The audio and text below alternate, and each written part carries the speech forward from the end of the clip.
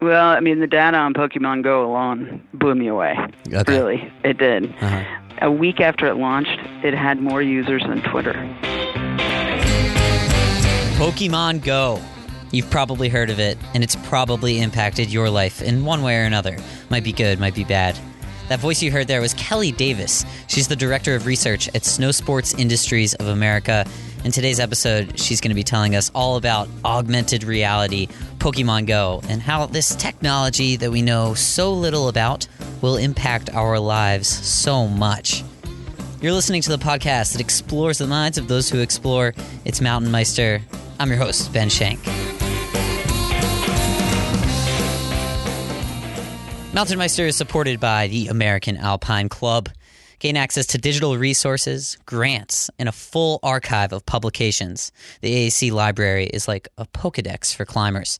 Join today at AmericanAlpineClub.org. Feed your climbing passion and use the code Meister at checkout for a free AAC gift. How does that happen?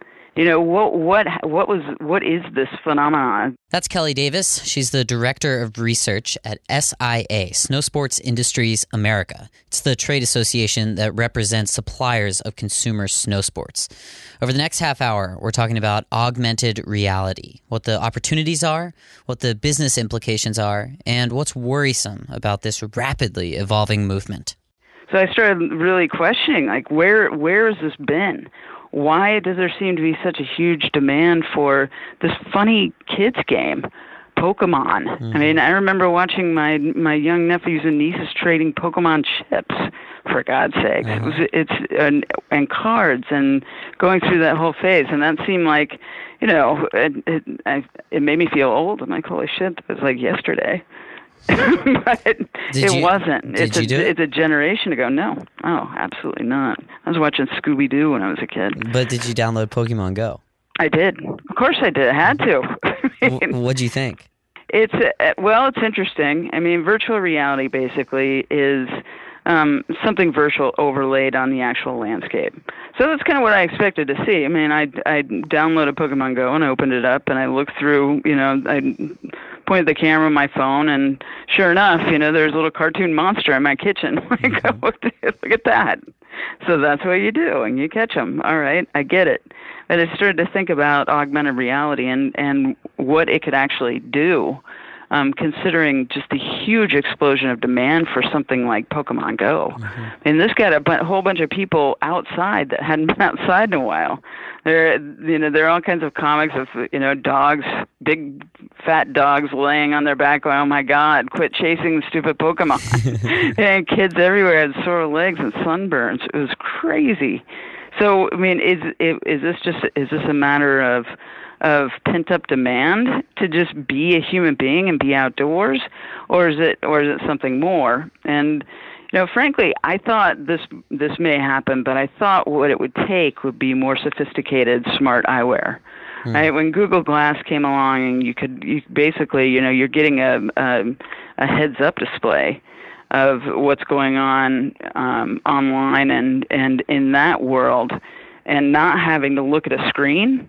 You're basically just looking at the world. I thought that's what would really trigger something like augmented reality. I mean, you can imagine all the possible things that you could do with this type of technology. Everything from, let's say, you know, you want to go for a nature walk and you have it, and when you look at a tree or you look at a bird or you look at some creature in the forest, you actually get some kind of a wiki on what it is that you're looking at. I mean, it could have amazing utility when it comes to things like, you know, logistics, for example, and it is being used in professional fields like that, where somebody can look at a package and basically you get an augmented reality version over that landscape saying where the package is going and getting the vital information about something like that.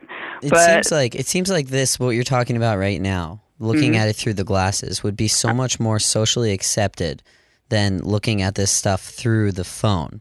Yet the phone has been what has been adopted so rapidly over the glasses. Yeah, well, it's not necessarily over the glass. How many people have smart glasses at this point? Not many. Yeah, it's you know, that's they haven't really done a good job of of developing that into 4-stage technology. Is have that they? what it is? They haven't done a good job of developing it, or is it something about our image of ourselves? That would be a really interesting social science question to ask. But psychologically, I don't. When I go to the grocery store and I see VR sets for sale, I mean, you're just loading up your face at that point. You're completely cutting yourself off. Is it the technology? Is it something about just staring at a screen? Possibly, we could have some doubts about who we are, and possibly, our obsession with being connected and being online could impact that. But how awesome do you look running around staring at your screen? I mean, my God, when you're outside, and we've all seen this. The first time I saw it, I came home on July 9th. It's like 3 days after Pokemon launched, and I see my neighbor. Who's he's awesome. He's a former sponsored snowboarder, go figure, in Maryland, and he's about 33 years old, and he's wandering around my yard staring at his phone. And I pull up, I'm like, what is going on? So I get out of the car, I'm like, hey Chris, man, what's up? What are you doing? Are you okay? And he said, oh, I'm so sorry. I'm just being a geek. I'm playing Pokemon. I was like, what are you talking about? And he seriously was literally just wandering around my front yard. Oh my God. With his phone in his face, and I had no idea what was going on. So, would it be helpful to have eyewear to do that? Yeah, it'd be awesome. Think about that. How cool that would be compared to staring at a screen. And you probably look a little bit better too. But when I think about what we have coming and the possibilities for eyewear, and I looked to make sure that I wasn't dreaming when I said that in snow sports we've got a couple of sets of smart goggles out there. That what they've done is you're on slope and you're looking down the mountain and you're getting a heads up display of everything from. And you can choose, you can get your speed, you can get your vertical drop, you can get, time in the air, you can get all of those things in a heads-up display, or you can switch it and you can look at and find your friends basically using augmented reality overlaid on a map of the ski area. And those are Snow Recon 2 goggles. That's amazing, right? And what if you could use those same goggles to have an augmented reality training program of some kind? Or let's say we're going to be kids, and I'm going to wear those goggles, I have smart goggles on, and I'm going to be in the park, and every time I get some air, I grab some coins.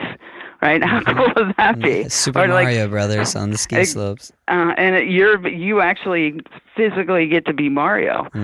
That's pretty wild. I want to create an app called Find the Yeti, where basically you just chase Yetis around the ski area. I think that'd be fun. I mean, you could do that on a sledding hill, for God's sakes. You could do that in your backyard. And I mean, there are all kinds of things that could be really fun about augmented reality, and there's some really great things that could be helpful in our professional lives, and really in our educational lives as well. It has completely changed the way that people are experiencing the outdoors, and more so in the future. Where are we, would you say, on the timeline right now of augmented reality? We are just born. We were born yesterday, actually. Forgive the pun. Yeah, we're just at the beginning. This is just the very, very beginning, and Pokemon Go is really just the very, very beginning of augmented reality in our daily lives. Yeah, and there is a business model behind it. A lot of people say that. What is this? Just people walking around. They're not paying for anything unless they're super nerds and buy the extras. But you heard the National Parks Director, John Jarvis, get involved, say, yes, do Pokemon Go. Be careful, but go find Pokemon in our parks. Imagine how much traffic they would get if they could get a rare Pokemon placed in one of their less visited national parks. Yeah, I was reading in Forbes magazine. They were recommending that retailers, and particularly restaurants, which was really interesting. There was one pizza restaurant that had increased its business 75% simply by putting a lure up by a Pokestop and saying everybody that was level 5 or greater got 10% off. I thought that was pretty amazing. And when I was thinking just about specialty retail, even in snow sports, it's worth the $10. to put something like that up. And, granted, you've got a lot of people that they're coming in and just wandering around looking for Pokemon, but, you're getting people into your retail establishment no matter what, the reason you're getting them in there. Mm-hmm. Otherwise, you're bringing a customer in who otherwise would not have been a customer. Mm-hmm. So that's a pretty amazing thing. And when you think about what virtual reality could mean to brands who are trying to market to a specific target group, placement in games like this is going to be critical in the coming years. Coming up on Mountain Meister. Is this the fast food for the brain? I guess for some people, yeah, it could be. Mountain Meister is supported by Stio, who makes technical, high-quality, and versatile mountain apparel. I sat down and had a really interesting conversation with Stio's founder, Steve Sullivan. Before Stio, Steve founded Cloudveil. You may have heard of them. I took a little time after leaving that company and decided to do it differently. Specifically, rather than going through wholesale channels like he did with Cloudveil, Stio uses a direct-to-consumer business model. Meaning that we have a much more direct connection with our consumers than when you're in the wholesale channel. And one of the greatest things about it is you put a product out on the market and you immediately find out if that product has legs. So unlike the long lag with the wholesale channel where you go from design and development to a sales meeting to then trying to sell into the retail stores and then another 9 months until the retail stores have either sold it or not, we put a product on the market and we find out within about 30 days whether that product is going to have some modicum of success or it's going to have great success, and then we build upon those product platforms. Absolutely. And another advantage of going direct to consumer is the cost savings for the business. What would a comparable quality piece, how much more expensive would it be if you are to go through the retailer?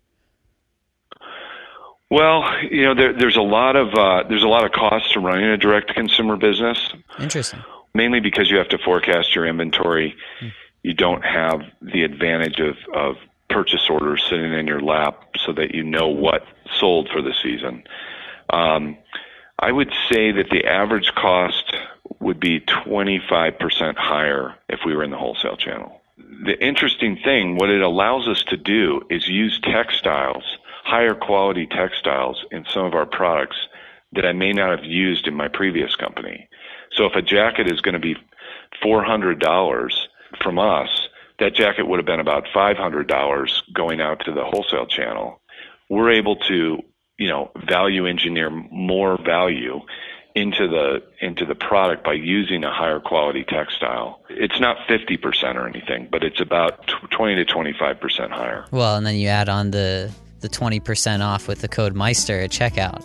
Then all of a sudden you're getting close to 50%. Right, exactly. To hear my full interview with Steve, head over to our website, mtnmeister.com. And as you heard there, 20% off Stio. That's STIO.com. Use the code Meister at checkout.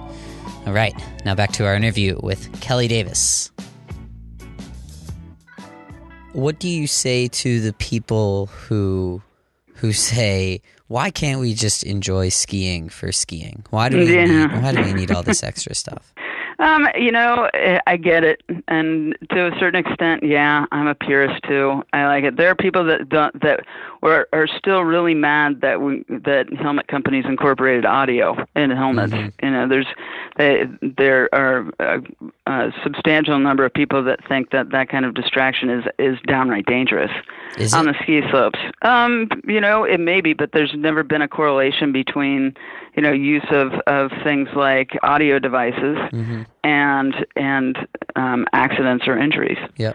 So that without that data, there's no way for anybody to actually say yes, this is causing distractions that are dangerous on the slope. Would virtual reality or augmented reality be dangerous on a ski slope? Maybe. You don't necessarily need to be distracted when you're flying downhill, going about 30 miles an hour, and you're around other people that are doing the same thing. Mm-hmm. But, there may be ways to make it a bit safer. And, to the detractors, I say, hey, it's coming. It's going to happen. So you can try and resist what's coming. You can try and resist the future, but chances are really good that you're not going to do a darn thing to stem this tide. So that's your outlook here, is that let's accept what's coming and do our best to do it responsibly. Yeah, I think that's exactly my stance. And I think if you can catch, something like this, a wave from the very beginning, and accept it and figure out how you can best use it in your world, you're ahead of the game. And frankly, for me, that's what market research is all about. Identifying how to get the people that listen to me and use my data to grab onto the front of a trend and really just make the most out of it. And snow sports is really fun. It's something outdoors, and if we can get more people involved in snow sports because they're playing a game, I'm all for that. If people want to come and hang around on a bunny slope, basically, on a beginner slope and run around chasing things, I'm all for that. Yeah, I'm completely for that. It almost seems to me like the infatuation is exploratory in some sense. Like you find a different landscape and you want to explore that different landscape. And that's almost the same thing as all these people who romanticize the historical explorers, right? Like that's what they wanted to do. They wanted to explore a new landscape. Yeah, I think we're all pioneers now. Right. Yeah. And it's a really cool part about emerging technologies is that we all get to be pioneers in our own way. And right now this is the Wild West of augmented reality. There are developers all over the place imagining these things right now. Uh-huh. So yeah, it'll be fun to watch, and it'll be fun to it's going to be fun to use. Everybody's going to find a way to use this and that fits what they're into. I mean, if you like I said, if you take a nature walk and you can turn something on, let's say you've got the eyewear, and you can turn something on and you can say, what kind of tree is that? And up pops the information in your little your basically your heads-up display, for lack of a better term. That's pretty cool stuff. There are all kinds of ways that people that think that playing games outdoors and being distracted when they're outside is bad will find that it actually adds something to their experience, or could add something to their experience outdoors. Mm-hmm. So as you know, as a forecaster and an analyst of data, if you are right too early, you're basically wrong. So how long is all of this stuff going to take? Do you have any time-bound predictions? I think, and I'm going to say 3 years from now, all of us will be using some form of augmented reality. And in fact, a lot of us are in ways that we don't even know. I mean, take Yelp, you can overlay, a Yelp map on your landscape and get something like that. But I'm talking about something a little bit more sophisticated, something like Pokemon Go. I'd say 3 years from now, there will be hundreds of games that are augmented reality based. And there will be other applications all over the place that we'll just start to kind of take it for granted. Mm-hmm. And I think there will come a day, when we look back at wandering around staring at a screen, very, very funny.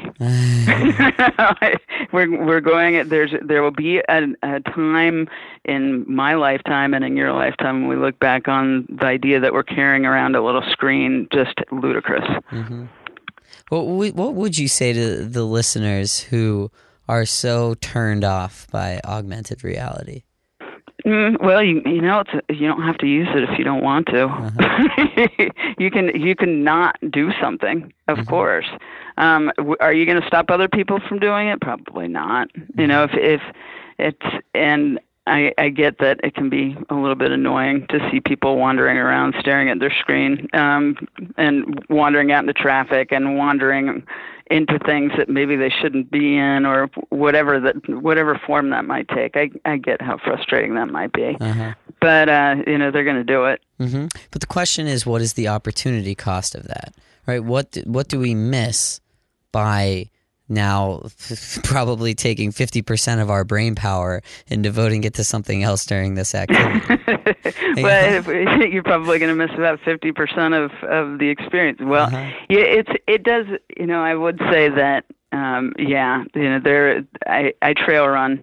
To a certain extent, I'm a purist. I like to be out there and just, no headphones, no nothing, just running, because, you sort of feel like you become part of the environment. But, that's a personal choice. And I think that, if you choose to give up some of that to play a game while you're doing it, I get that. Mm-hmm. But yeah, I think that there will be, to some extent, a loss when it comes to the connection of people and outdoors if we put technology in the middle of that. Right. It's because I sometimes wonder if we just don't know what's good for us. Of course we don't. Right. So should we just succumb to to the attraction of this technology? I mean, of course it's fun to play Pokemon Go, but does that mean that we should do it? Like, it's so entertaining to binge watch Netflix, right? But that doesn't mean that we should do it for 5 hours a day. Probably not. But it's all things in moderation, I suppose. Yes. But yeah, that's like your argument's great, because it's like, hey, chicken McNuggets taste good, right, but maybe you shouldn't be eating them. Good point. Yeah. Is this the fast food for the brain? I guess for some people, yeah, it could be. But when I look at what really matters, just getting people outdoors and into physical activity is more important to me than the idea that they be purists about it. I'm in favor, first and foremost, of more physical activity, and I think this could lead to that. So, yeah, it's tough, and it's a question of, should we all consume the outdoors in the absolute most organic and pure way, or is it just better to get people out? Yeah. Yeah, I think it's, you can choose to have the experience without technology intervening, or maybe it's what the technology is what is actually getting you out there in the first place. Right. And that's great. And in my world, bringing more participants in and getting more people outdoors is paramount to almost any other question about the healthiness of consumption. You pick your battles, everything in moderation. Very good. And as long as you have a choice, like you said. That's important. Oh my God! Thank God we still have a choice. We've got we live in a beautiful place where we are free to make choices about how we consume everything every day, which is probably why I don't eat chicken McNuggets every day. Very good. Kelly Davis, Director of Research for Snow Sports Industries of America. Thanks for joining us today. Hey, thank you, Ben. What are your thoughts on augmented reality in the outdoors? Let's discuss it. I'd love to hear what you have to say. Go over to this episode's page on our website, mtnmeister.com. There's going to be a place to leave your comments at the bottom of the page. Mountain Meister is supported by Stio out of Jackson Hole, Wyoming. You heard the founder, Steve Sullivan, say earlier that they are committed to listening to their customers. It shows. Their products have really, really helpful customer reviews on their website, and as you can imagine, most of them are 5 stars. 20% off with the code Meister at checkout, stio.com. And finally, another way to support Mountain Meister is with the purchase of a Mountain Meister t-shirt. Stio definitely knows more about designing clothing than I do, but I tried my hardest, and if you appreciate that, I'd love if you would purchase a tee. Until next time, enjoy doing the rest of whatever you do while you listen to the podcast that explores the minds of those who explore. I'm your host, Ben Shank. Thanks for listening.